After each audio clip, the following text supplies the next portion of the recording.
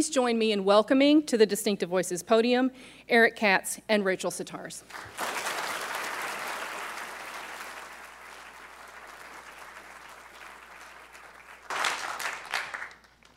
Hi, guys. Thank you for coming. We're really excited to be here. Happy to leave the 30-degree weather to come to the beautiful state of California. So she did a great introduction. I guess I don't really need to talk about what we're here for. You guys all know, but we're going to go ahead and get started and talk about cyber forensics and everything that we do at Purdue. All right. So one of the first questions people have is, what is cyber forensics? And besides it being the buzzword that got everybody in attendance to come in today, cyber forensics is essentially looking at scientific methods to reconstruct events that happened. And in this case, it particularly involves evidence on computers and other digital devices. What you see on screen is the technical definition from the Digital Forensics Research Workshop. But I'm not going to read that to you. I'll let you understand that on your own pace. Cyber forensics encompasses many different sectors. It involves just about every activity on the world now. This includes militaries, governments, intelligence organizations. It also includes law enforcement and private sector business and industry. And this involves the standards and guidelines. It involves how you do your investigations, the rules of evidence that apply. How do you present this in court? How do you explain it to people who don't necessarily understand the technical matters that make it important? There's a lot of information that gets recorded, and sometimes the hardest part is explaining what it means. So to understand what cyber forensics does and what we're attempting to accomplish, one of the first things you need to know is, what is a computer crime? What is cybercrime? And according to the American Academy of Forensic Science, there are 3 definitions for cybercrime. There's a computer-assisted crime, and these are crimes that involve computers, but they've existed for a long period of time. The computer's not necessary for them to be committed. These include crimes such as fraud, child pornography as it's listed, scams. These have been going on for years and generations, for as long as one person has decided to take advantage of another person. The computer has just made it easier. It's facilitated some of the actions. And then there are computer-specific crimes. These are crimes that only exist because we have computers and network technology. These include denial of service attacks, breaking into passwords, hacking, and various other things. And the final one is computer incidental. And some people question this, but there are a lot of evidence of crimes or evidence of activities that occur on computers that have nothing to do with the activity that occurred in the physical world. This includes things like spreadsheets, Word documents, where people will write down or record things. One of my favorite things to find is evidence in drug cases where the drug dealer has a better Excel sheet than my accountant.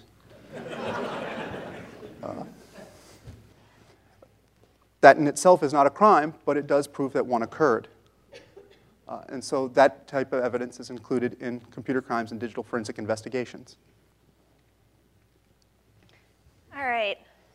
So I'm going to go ahead and talk about why cyber forensics. Why do we need this field? Why do we need Eric and myself, other than we're awesome, and that's why you need us? But as you can see, some statistics up here. There are 1.83 billion internet users worldwide.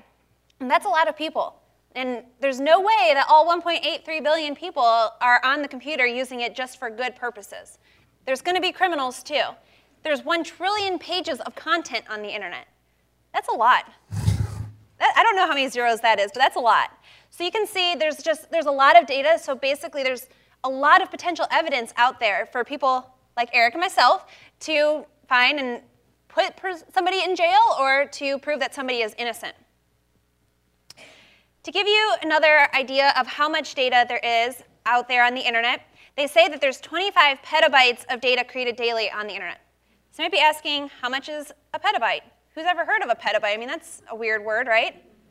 So just to give a little breakdown of it, there's 1,024 gigabytes in a terabyte, and there's 1,024 terabytes in 1 petabyte. So multiply that by 25. That's a big number. Again, I don't know how many numbers there are in that one, but basically, it's a whole lot of data.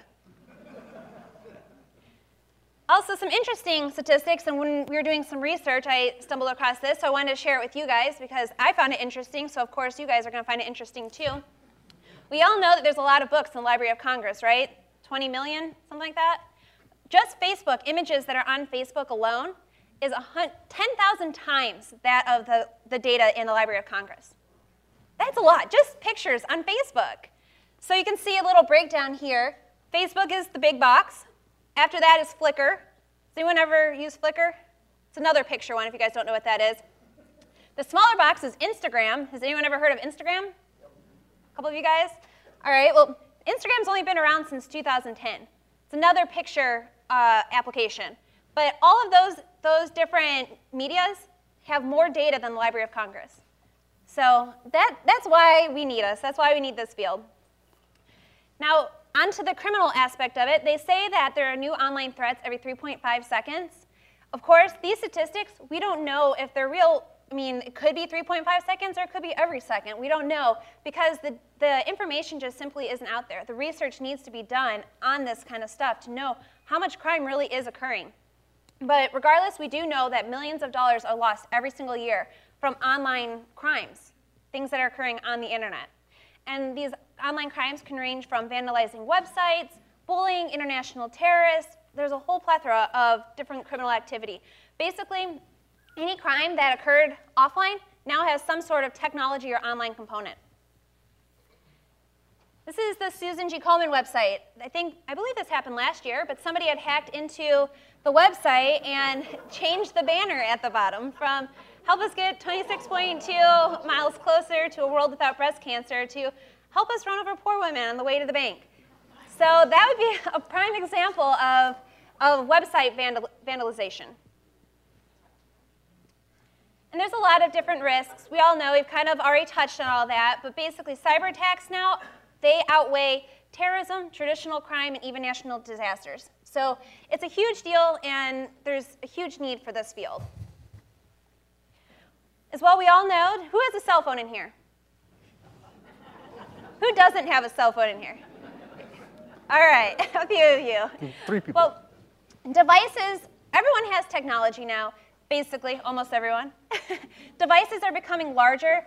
I know I have a 1 terabyte external hard drive in my purse. I know who carries an external hard drive? A dork, me. But I mean, it cost me less than $100. 5 years ago, that would have cost more than $500. And so all this media is becoming easier for us to all obtain, which is awesome, but at the same time, criminals are getting all this media too, and they're using it with their crimes. So, you know, it's evolving, and just as technology is evolving, criminal tradecraft, the usages of technology in their criminal tradecraft is also evolving. There are a lot of websites online that tell people how to commit their crimes.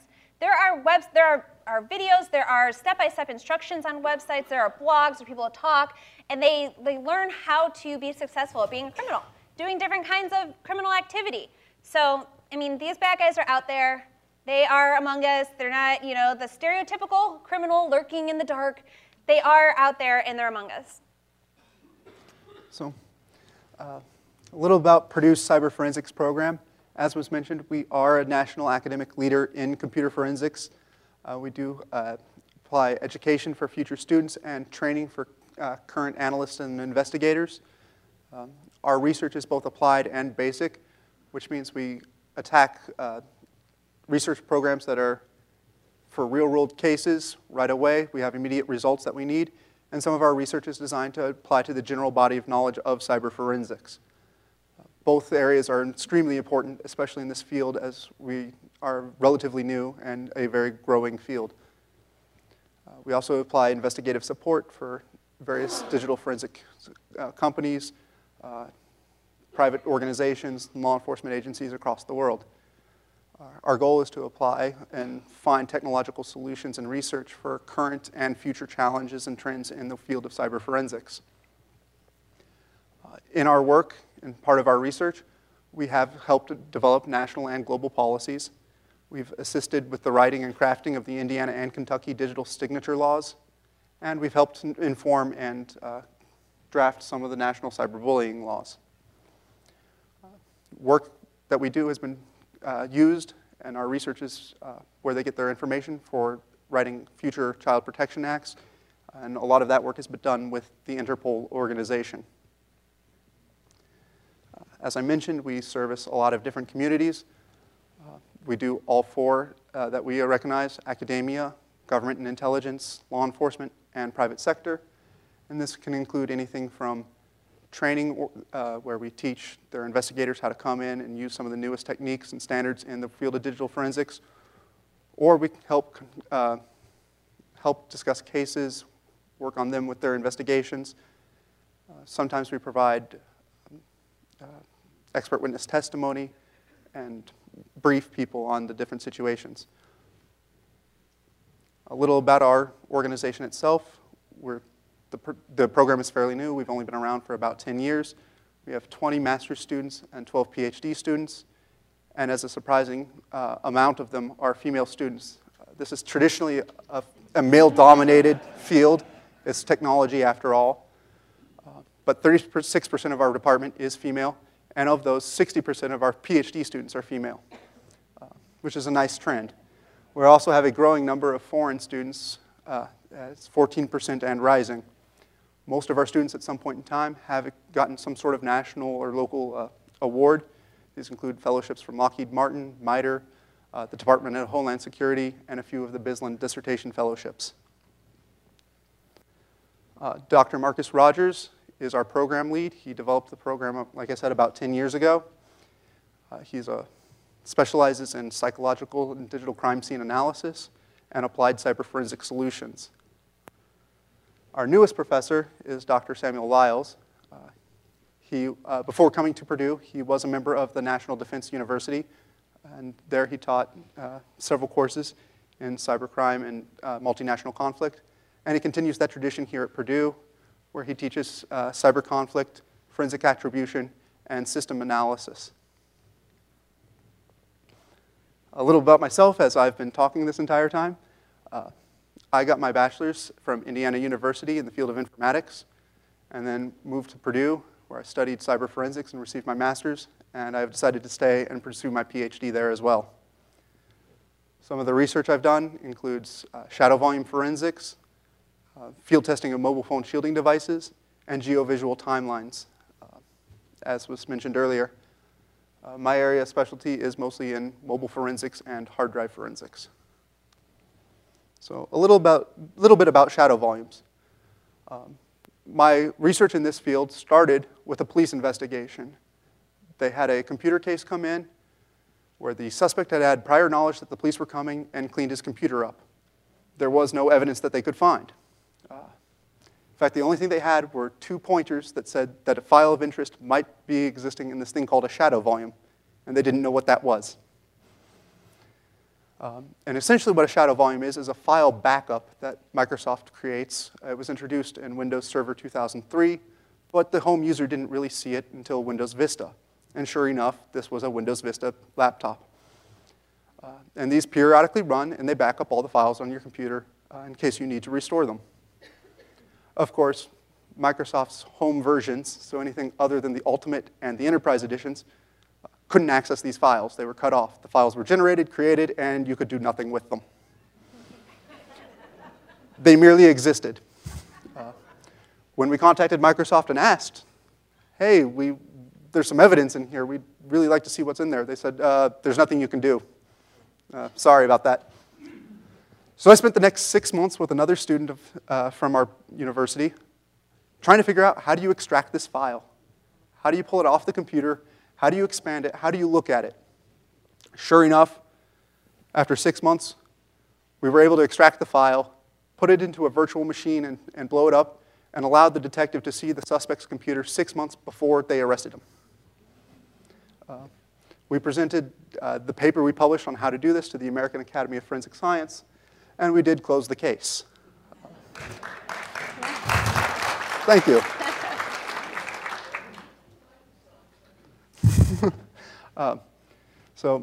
My next area of research was in mobile phone shielding devices. This also started from dealing with law enforcement.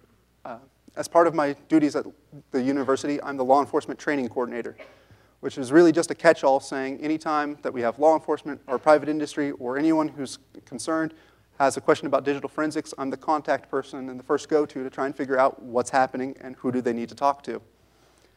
Well, in our law enforcement training, we had several officers make jokes that the cell phone shields that they that are supposed to preserve evidence on these phones weren't working and that they could call the cell phones through the shields. I thought that was a little funny and didn't know if that was improper use or a bad shielding device or what was happening, so we decided we needed to investigate this.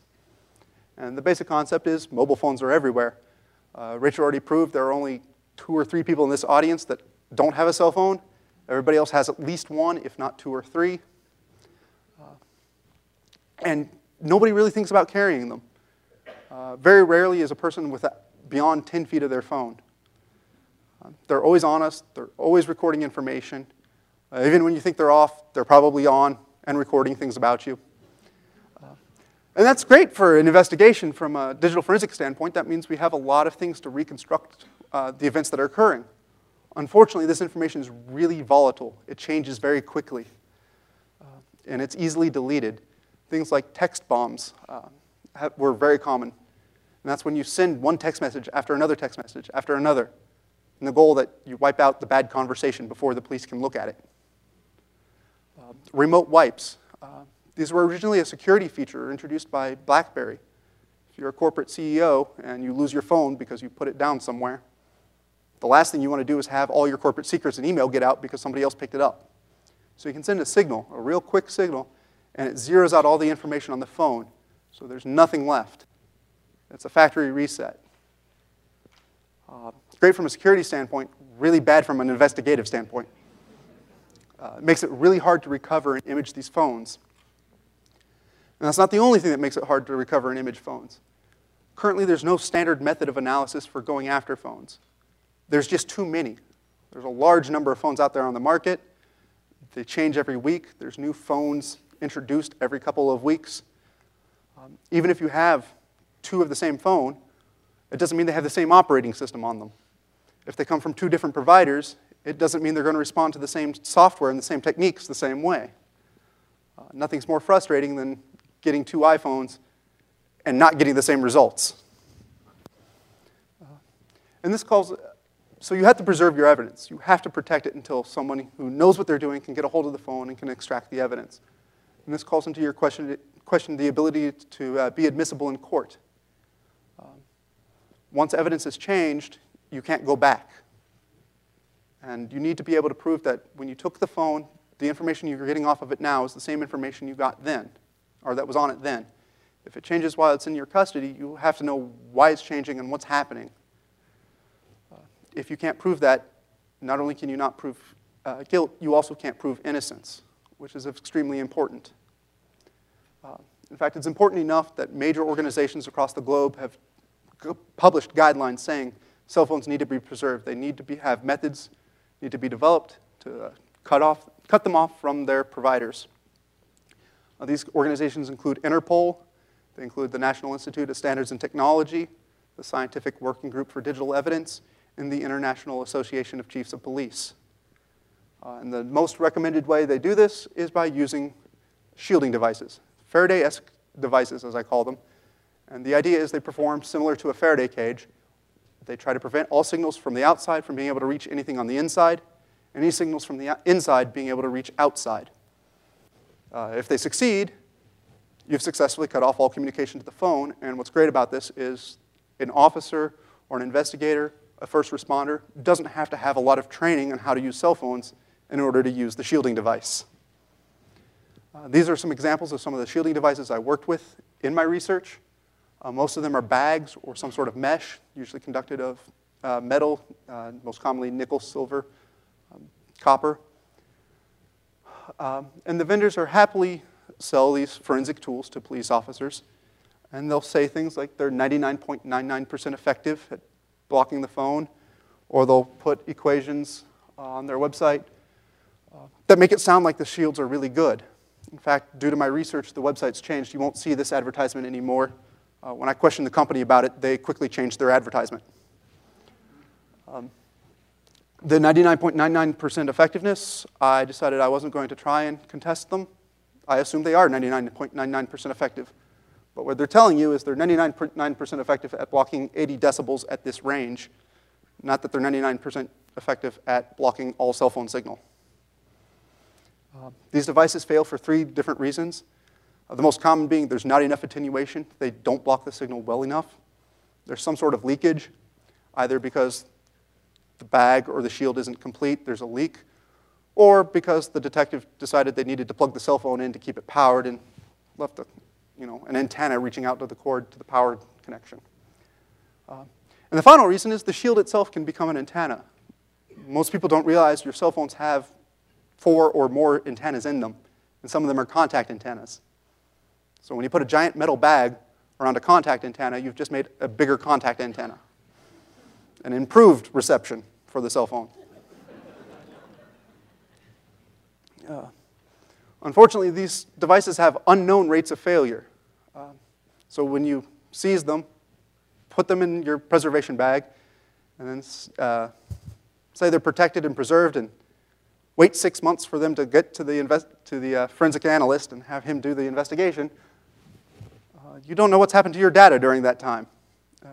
That evidence can be quickly overwritten, can be erased, and that calls into question your entire chain of custody and whether this evidence will be later admissible into court. And being a part of forensic science, that's a huge responsibility. We have to be able to admit our evidence into court. So in my testing, I took 6 different shielding devices and 14 phones from 3 of the major carriers. I used AT&T, Sprint, and Verizon. Budgetary constraints prevented T-Mobile from entering into the equation. And then I went out to cornfields in the middle of Indiana. Not knowing if these shields could fail or not, I wanted to get away from any sources of alternative communication. I wanted to be next to the most powerful towers I could find. So these are towers near highways designed to cover miles and miles of area. And I sat there in the Indiana winter and made 5,100 phone calls. Thinking, great, I'll hopefully have 1 or 2 failures so there'll be some data. Much to my surprise, there was an overall failure rate between all the shields and all the phones and all the carriers of about 53%. So 53% of the time, data changed when the phone was supposed to be shielded. The most common one was SMS, which are text messages. They're brief, they don't need a lot of communication, and so 56% of the time, almost 60%, they managed to penetrate the shield and the phone would receive a text message despite the fact that it was supposed to be protected. Voice calls were close behind at 53%, and multimedia messages, the MMS, was the only one that was under 50%, and that was 48% of the time it managed to get through. There are also other forms of communication that cell phones use, such as 3G, 4G, and near contact fields. I didn't test those, so I just went for the major ones that I thought about at the time, and this evidence was quite shocking. These are sold as forensic devices. They managed to not pass a pass-fail test. My current research, however, is still dealing with cell phones. Now I've moved on to geovisual timelines. It's great to see timelines. It's great to see all the information on a phone. They like to record, as I said, everything, even when they shouldn't. Anybody who's ever downloaded an app from an app store, especially the Google Play Store, you can always look for all the permissions. You should probably click on those sometime. You'd be surprised at what those applications are asking permission to do. Why does a memo program need full two-way network access and debugging modes on my phone? It's supposed to take a short note, right? But most of them ask for two-way communication. They want the app writer wants to know everything that you're writing about on your program. And your phone's recording data even when you think it's off. It's just in a low power mode. So it can still record GPS positions. It still talks to the towers and does its handoffs. And it records great information, such as timestamps, your GPS position, addresses. They save map tiles from when you search or when you try to figure out where you're trying to go. It stores all the cell towers you talk to, your Wi-Fi access points, the data that transmits back and forth. And it does these in various files. Sometimes they're kind enough to give me a Wi-Fi.cache file. Sometimes they're hidden response files. Sometimes they're just fragments stored in a database that have to be reconstructed. But the great news is, once you've done that, you can map out who's doing what where. I can now tell you what website you went to when you were standing on which street corner. what application you were running. It may not matter that you were playing Angry Birds. In fact, usually that's a piece of information that's looked over by most investigators. However, it may matter that you're playing Angry Birds when you're at a specific house and 5 other people are in that house at the same time, because those could be your conspirators. This involves clustering information, when you start to see groups of people and groups of activities occur in the same locations. We can also map out your social networks. Not only can we see who everybody you know on Facebook and everybody who's you're tweeting and following, we can see who you're actually communicating with, who's your actual social network, not just the people you know. This lets us know more about your identity. Who are you? What do these actions mean to that person or to your investigation? And this provides operational intelligence for both law enforcement and intelligence organizations. It allows for incident response if you're a company trying to figure out how did your data systems get breached, what happened to your network, where did it go. Your phones are powerful storage devices. Insider trading and insider espionage often happens, and a cell phone's a common way to export this. So knowing the behavioral patterns and the identities of your suspects is of extreme importance. Unfortunately, when you pull it off of a phone or you start looking through it, it's, as I said, chunks of file information, databases, pieces of things here and there. It's very hard to interpret. You need to see it on a map. And this is a test phone I did work with as proof of concept over the summer. Yes, I can tell you it's a little messy, but you can see every activity the user is doing. Each one of those pens represents a different activity, a different timestamp of occurrence. And you can also start to see how things cluster. So there's some items that are farther away, some items that have multiple actions associated with them. As you zoom in, you can start to see where in what building I was performing my actions. It's not just, oh, you get a general rough estimate. It's he was standing directly in this building, sitting at this desk when this action occurred. And it records, as I said, a lot. This is the information that it's based off of. If you clicked one of those icons, one of the push pins, this is what brings up. It's a lot easier to see it on the map as a push pin than it is to read the timestamp, latitude and longitude in a database, and then try to make sense of it. It's also a lot easier to explain to somebody else, oh, this is why we know it. And this is good for proving multiple things. Not only, like I said, who did what where. This can establish and break alibis. If you say you weren't at this location at the time a crime occurred, you run this program. If there's no push pins at that time that say he was in that position, then you're innocent, or most likely innocent. I won't make guarantees like that. But if there is push pins there, then we need to investigate why. Who's telling the truth? What's happening? So that's the goal of my research right now. All right, in case you guys forgot, I'm Rachel. Been quiet for a little bit, so just want to remind you. Just to give you a brief background about myself, I got my bachelor's from Purdue in Law and Society, and I minored in Forensics and Psychology. I got my master's in the Cyber Forensics program, also at Purdue, and I'm still at Purdue, getting my PhD. So I love Purdue, obviously. I've been there 9 years. They can't get rid of me? They've tried? No. I'm joking. I have the Vaccine Department of Homeland Security doctoral fellowship right now. If you guys don't know what Vaccine is, it's the visual analytics for command control and interoperability environments. It's a mouthful, so Vaccine is what got on the screen. But I got that, and basically I get to do lots of cool research and stay in school. I'm a criminal intelligence analyst with the Indiana State Police. I'm on the Internet Crimes Against Children Task Force. So yes, I work full-time, and I'm a full-time student, which means I don't have a life.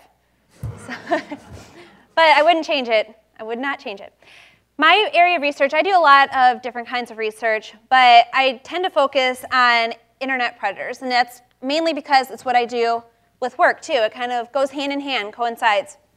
I did internet addiction and child pornography usage for my master thesis.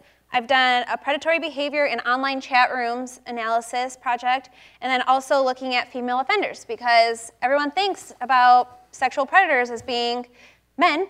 So I wanted to know, are there any women who do this? So I'll go over my projects.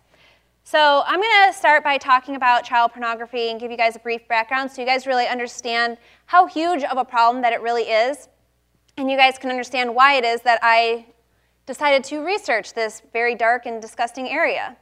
So child pornography is widespread through the internet. It's everywhere. There's no city, town, country that is immune to child pornography. It is everywhere on the internet. And it's borderless. So somebody sitting in California could be looking at child pornography that's in a different country, in Russia somewhere. It's borderless. Technological advances has made it a lot easier for these predators to engage in their activity. It's quick. Most of the time it's free. Sometimes they pay for it. And when they do, it's very inexpensive. In the past, long time ago, before I was born probably, they'd have to send it through the mail and, most likely get caught. There was a lot more risks. Now there's a lot less risk, and there's a sense of anonymity. When you're on the internet, you don't feel like you're not looking somebody in the eye. You're not looking somebody in the face. You don't feel like you have a presence there. You have this sense of anonymity, and the same goes for these sexual predators. Like I said, there's a sense of less legal risks and a sense of less social risks. They don't have to worry about somebody's wife intercepting the mail and seeing that they're buying this material through the internet or through the mail. With the internet, they can download that on their computers and stay hidden. And it's growing more than ever before. It's a multi-billion-dollar industry, believe it or not. Every year, people are paying multi-billions of dollars for this material. That's crazy. There's 100,000 child pornography websites at any given time online. Just websites where people are going online and paying. And as soon as law enforcement shuts one down, 5 more pop right up. And all these predators, they talk to one another, and they know where those websites are going, where they're relocating to. So it's a big problem. It's really hard for the police department, to keep up with it.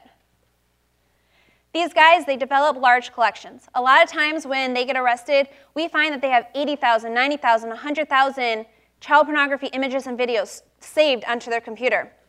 A lot of times they have big collections of series.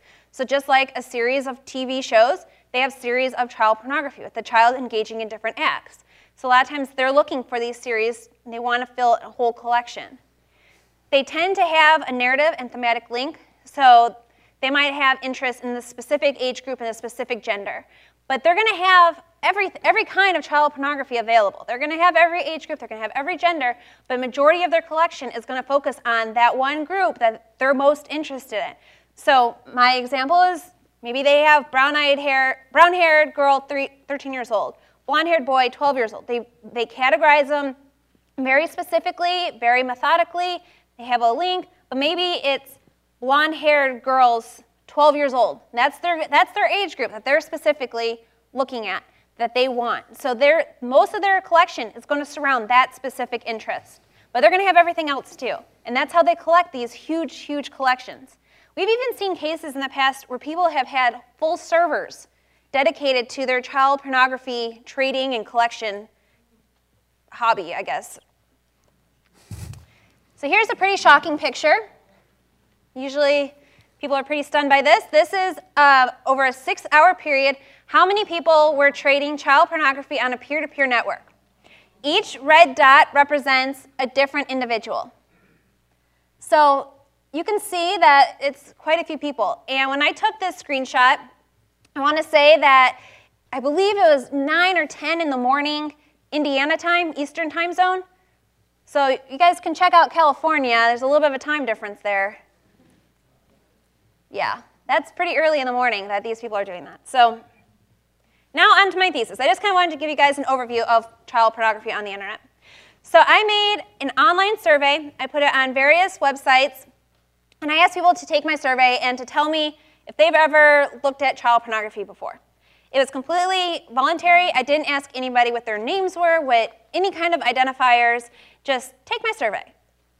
Shockingly, 20% of the people who took my survey admitted to viewing child pornography at some point. 20%. I mean, I think that's a huge number. Out of that 20%, 100% were men. I don't know if that's shocking or not, but I found that they were significantly more likely to be addicted to the internet than non-child pornography users. They also displayed salient behaviors, such as giving up social life for being online, preoccupation with the internet, and hiding internet usage and activities from those in their social contact. Here's a breakdown of the demographics. The reason I'm showing this, if you look at the age, majority of the child pornography users, and I should interject here, the first column are the child pornography users, the second column is the non-child pornography users, and the final one is the total. As you can see, 53% are 18 to 24. 25 to 34 age group, there's 23% of people. Really not that much different than the non-child pornographers, but I want to say most people think of sexual predators being the dirty old man living in, their parents' basement and never coming upstairs. Well, we can see from this, that's not true. That's not who these guys are. We can also see marital status. I guess not too shocking. 73% are single or never married, but if we look at about 73% are under the age of 34, and I mean, maybe people are waiting till they get older. That's not that shocking.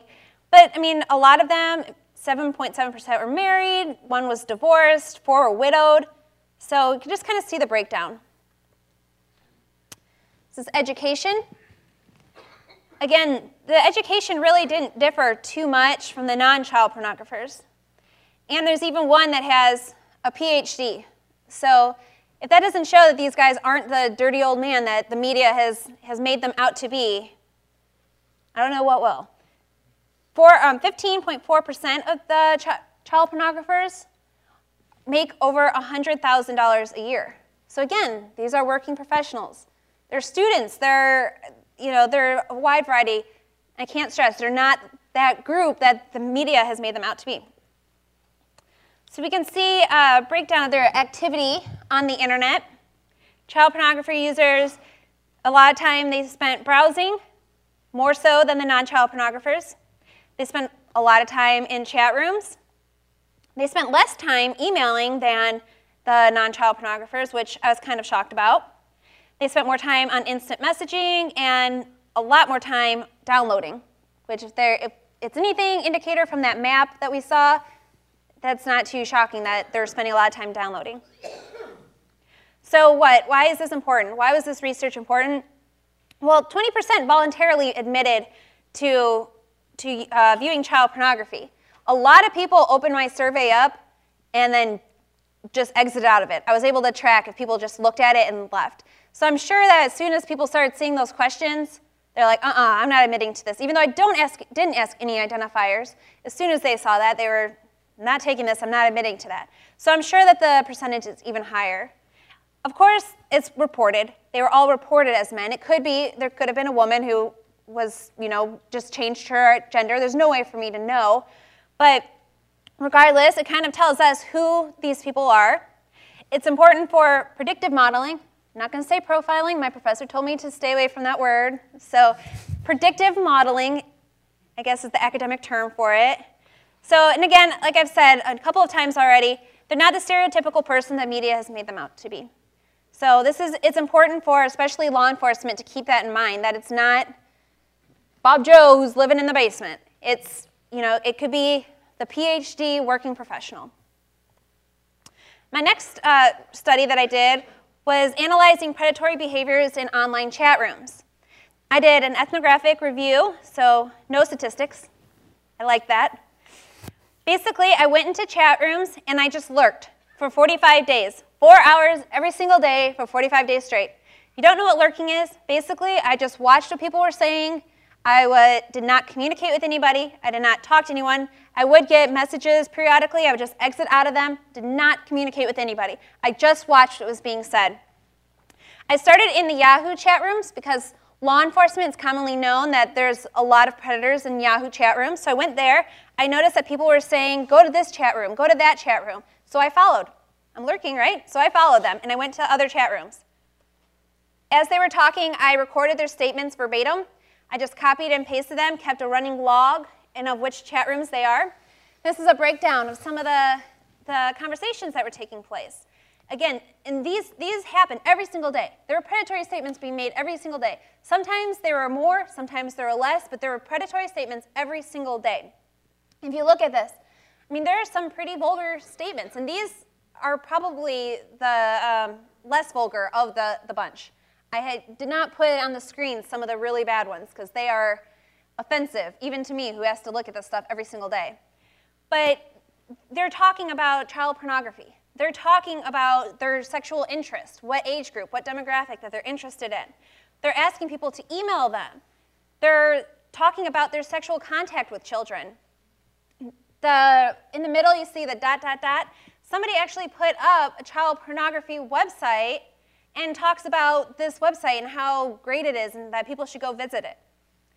There are people who are on there talking about wanting to share and trade their kids, to trade naked pictures of their children, and looking for other parents who want to trade with them. And like the bottom, wife and I love sex with kids. I mean, they're talking about these activities that they're doing. It's horrible. So, out of the results, trading child pornography was done every day. Like I said, every single day I saw trading child pornography. I saw predatory statements. I saw things that people were admitting to doing these activities. People would post links. And of course, I never clicked on any of the links. I did not want that on my computer. But I was able to tell, based on my knowledge through the Indiana State Police and the Crimes Against Children Task Force, that some of these links were child pornography. It could be www.sex.com/childporn. That wasn't the link. Don't go to that. But it was something similar where I was able to say, that is child pornography. That is going to be child pornography. They were posting those links. They were saying to email them to trade child pornography. They were providing access to websites. They would say, go onto this website, here is my password, my username, log in and download all the child pornography you want. And they were looking for specific series. They would say the names of the series, say, I'm looking to complete this series. They would talk about wanting new material. They would talk about wanting to find kids to make new material. Every single day I saw this trend. They were commonly asking for kids to molest. They were saying that they were looking for parents who wanted to share, who wanted to trade, like I showed you in that last example. They were providing cell phone numbers, emails, screen names, their addresses, their actual names. Of course, I don't know, I can't verify, I don't know if they're telling the truth, but the fact that they're putting that out there for the world was shocking to me. And it was very vulgar. Everything that they were saying was very, very vulgar. If nothing else, children who go into these chat rooms are getting exposed to this kind of stuff. So it was very, very shocking study. My final study I did was looking at the female offenders. So I made another online survey. I sent it out to the Crimes Against Children affiliates in Indiana and a few other states. I asked them about their child exploitation cases, what types of cases. Was it a child molest? Was it child pornography? Was it exploitation? What kind of cases? If they've ever seen a woman, and if there was a woman, was there some sort of male involvement? Here's a breakdown of the cases. There were 7,564 cases reported by the ICAC affiliates. Out of that, there are 354 in which the officers have seen a female involved in these cases.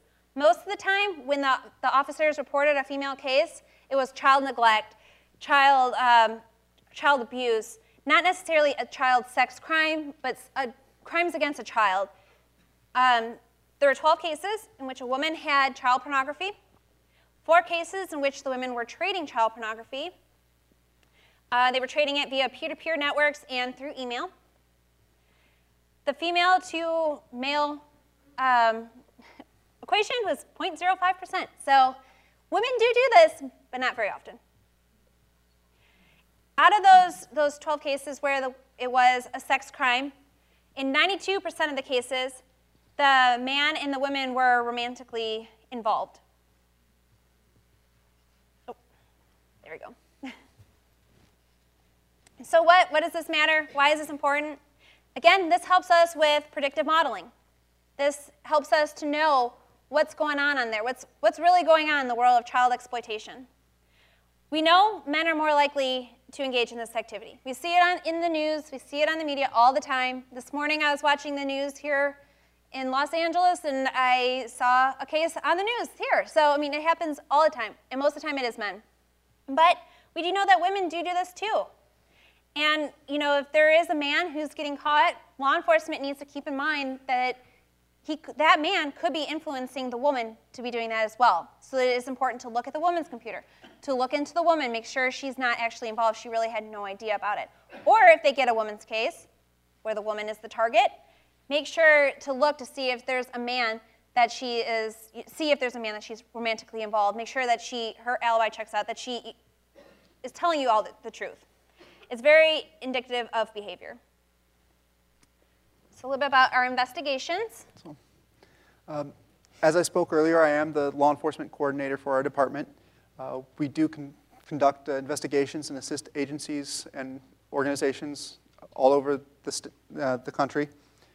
This includes conducting forensic analysis for your case, analyzing phones, retrieving and finding data that's been deleted or unallocated. We provide consulting. We will look over and examine cases as they come across. When people don't know the answer or don't understand what the data means, we turn it into usable information, let them understand what's occurring, what happened. This means we've often validated or invalidated court findings. We've written several amicus briefs dictating that this was good science or bad science. You need to watch out for this. What are the faults and the gotchas? What's actually being seen here. We provide expert witness testimony, and as I mentioned, we provide a lot of training. This includes state agencies, such as the Indiana State Police. This also includes the FBI, Immigration's Customs Enforcement. We've worked with the RCMP, Interpol, and other agencies across the planet. Brief, funny story. I was at training for the National White Collar Crime Center, NWC3, as you see there, and it was about cell phones, and the instructor started off by talking about how everything he's learned, it's been the Purdue Cyber Forensics program, and if anyone's ever heard of it before or hasn't heard of it, they need to check it out. And I'm sitting in the back, and I'm kind of smiling and giggling a little bit, and he looks at me and he's like, "Have you ever heard about it?" "Yeah, I'm a PhD student in that program," and he's like, "Oh, well, maybe we should switch spots." But it was pretty cool to see how recognized and how known we are. So with investigations, in 2006, our major professor, Dr. Mark Rogers, alongside a few others, wrote an on-scene triage paper. Basically, this paper was to say how you can do investigations in a scientifically sound manner and do a preview of the machines while on scene. So while an investigator goes and kicks in the door, there can be somebody who's one of us sitting in a van and can look at the computers scientifically in a scientifically sound manner and be able to determine whether or not the person is who they say they are. It's important because a lot of times people don't put passwords on their wireless servers, right? Hopefully you guys all do, but a lot of times people don't. And so we could be kicking in the door because we've been watching somebody who we think is trading child pornography, but then their machine has nothing on it. Really, it's their neighbor next door who's using their wireless to download everything. So if we wait until we go back to the lab to look at the computer and say, "Oh no, there's nothing on here," and that guy who just watched that search warrant take place is out of there. Guaranteed. He's going to say, "See ya," and he's going to be somewhere else, not able to be found. So it's important to do that there, to check the machines, to do a triage, an on-scene triage. So we wrote the paper. We made the model. It's been very successful for the Indiana ICAC. In fact, other states have taken on this model and are doing this as well. This won the International Association of Chiefs of Police Award for Excellence in Investigations.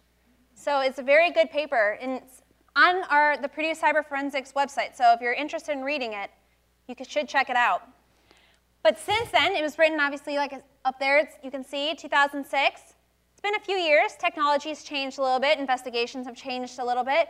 And so the Assistant U.S. Attorney of the Southern District of Indiana has asked me at least 5 times, if not more, probably more, I've lost count, but to update the paper. And so he's basically begging us, please update this paper, update this paper. So that's how great our program is and how great our education is. They're frequently, we're being asked to write publications, to do specific white papers, to do different projects. So it's pretty neat to be a part of this field. I'm going to give a case. That's my lieutenant, Lieutenant Chuck Cohen.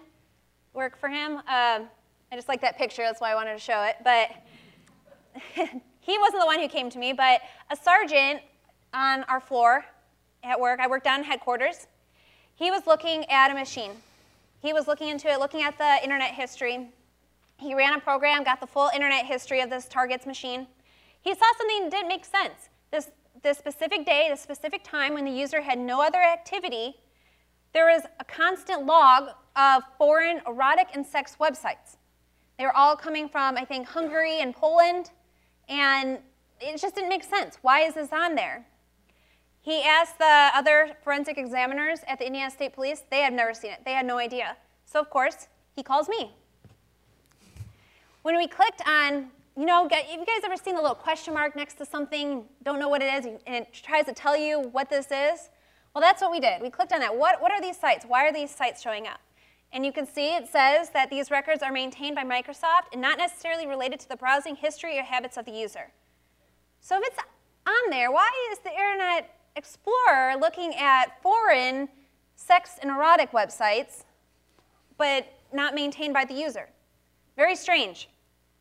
We've never seen it. Eric and myself, we have no idea. We've never seen it. So we are going to, we have not done this yet because this is very recent, but we're going to create a virtual machine, install the operating system, install the version of Internet Explorer that the target was using, and see if we can find the same files, see if it happens again.